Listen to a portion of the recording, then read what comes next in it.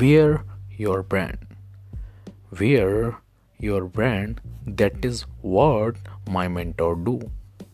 My mentor wear always his brand, his hub, his t-shirts, communication mastery printed on it, his event printed on it.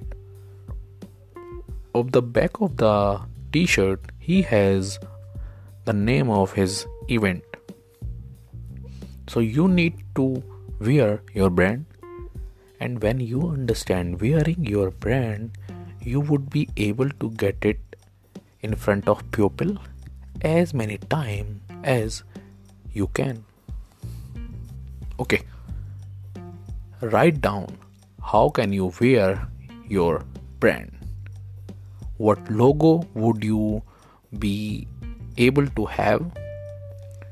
Where will you putting that logo of your? Write down, everybody, quickly in your diary.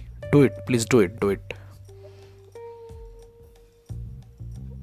Okay, caps, t-shirts, wristband, watches, belt. Okay, so you need to wear your brand, so whenever you go, wherever you go, your brand follows. Back of your jacket, a beautiful place for you to your brand yourself. People would get to know about you time and again.